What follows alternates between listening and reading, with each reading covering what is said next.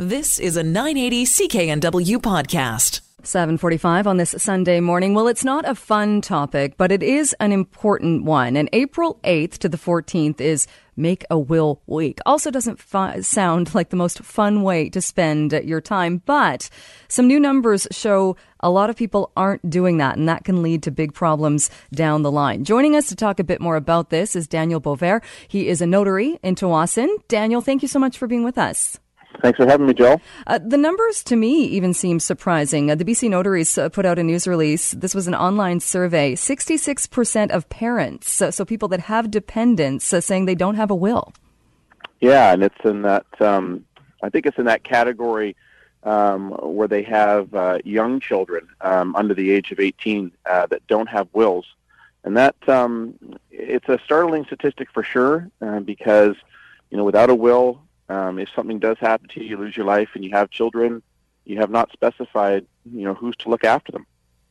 And I would imagine, too, you talk to people who are in the process. You probably talk to people who have put it off, but have made that step to go ahead and do it. Is the reason that it's not a pleasant thing to do? It's something we don't want to talk about, so we put it off? Yeah, I think that's definitely part of it. I think the number one reason is that a lot of people associate writing a will with the distribution of assets after death as being sort of the top thing. And I think when people are, have young families, assets isn't something they have a lot of. They've just maybe bought a house, but it's highly mortgaged, that sort of thing. So they're not really thinking, I've got all this money to give away. And I think what they don't think about is that, really the reason to do this is to get the guardian set up for our children in case, something unexpected happens.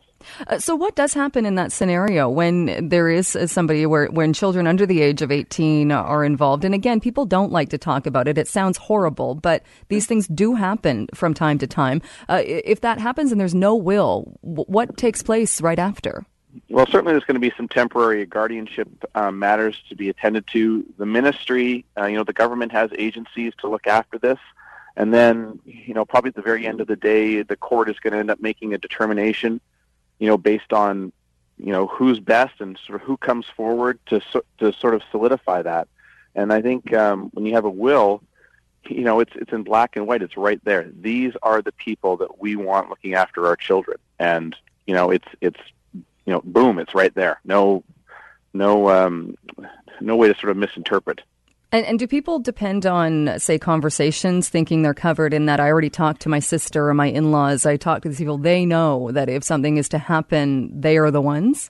Yeah, I mean, people have, but, is that legally binding? I'm, certainly going to say no, that it's not. I think the biggest issue that comes in is if you have a large family, especially, a husband and wife who have, a large family maybe on both sides, is that all of a sudden you could have, half a dozen people from both sides of the family all stepping forward saying, I was the one. And you know what that's going to lead to?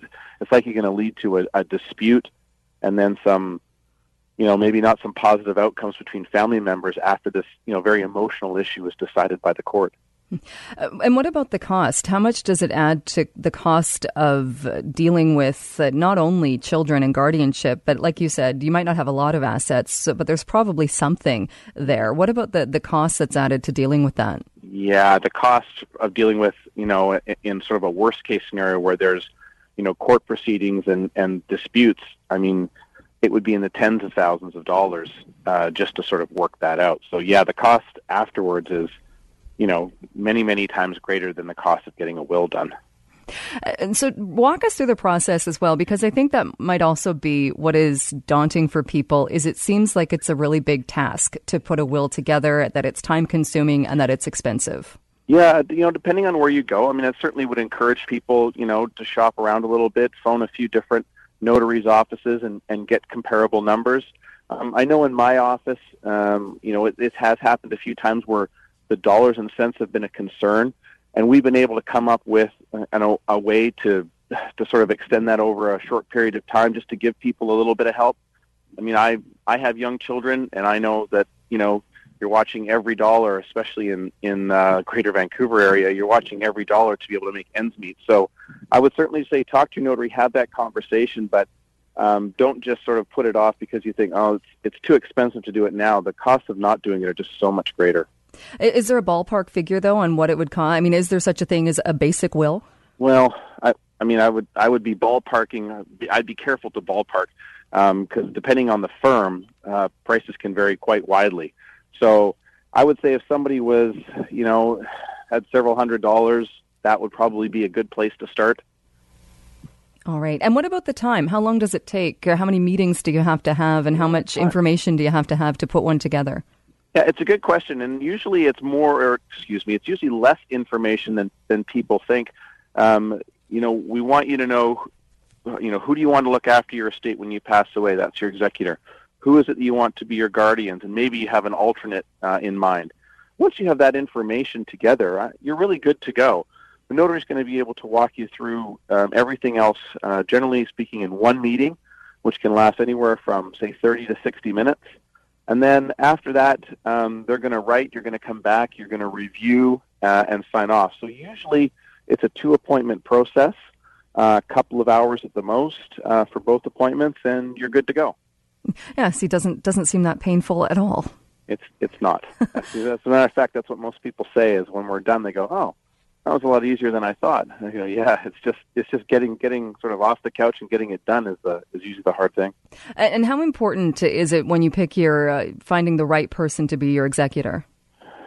It's definitely an important job because there's a lot of responsibility in there. It's the same with the guardians. Most people have, a family member that they trust implicitly, or a couple, or a very, very close friend. So generally speaking, we don't run into situations where people come in and they go, we just can't figure out who this is going to be. Generally, it's looked after reasonably quickly. And I don't know if you see this or not, but are there ways to avoid it? Like you said, there can be disputes over children if there's not a will. But are there safeguards in if you do have complex family relationships to make sure it's not challenged after you've left? Yeah, absolutely. There are certainly situations that have come up in my office where the family dynamics and the situation was so complex that I actually would refer the family out to somebody who was even more specialized in the area than I was, and that's something that that we make as practitioners. We sort of make that call when we're interviewing clients, and it's like, wow, that you have a very complex situation that could be, and so we're going to get you some additional help, and that's part of the job that we do. All right. And does it matter how much? I think you touched on this as well. Some people might think, well, I don't really have that much. I don't have a lot of assets. Maybe I owe a lot of money. So what's the point? Yeah, it's like I said, it's not so much of an asset game when you're young and you have children and you've sort of bought that first house. It's really making sure that the children are put exactly where you want them to go. I mean, and if you think of it from a child's standpoint, obviously if they lose their parents, their life is now in chaos. And I think the last thing that they're going to want to need is this, this cloud over their lives of saying, I'm not really sure where I'm going or who's looking after me. I mean, I think that's the most important thing to get a grip on is, if something happens, that very next day, I want to know that my children are right where I want them to be, even though I'm not there for them anymore. So it's a big deal. It is. And again, not a fun topic, but a very important one. But it's one you have to have, I think. All right. Daniel Boisvert, thank you so much for joining us, for talking about this today. Appreciate your time. You've been listening to a 980 CKNW podcast. Listen live at cknw.com, the Radio Player Canada app, TuneIn, Amazon Alexa, HD Radio at 101.1 FM HD2, and on the AM dial, 980 CKNW.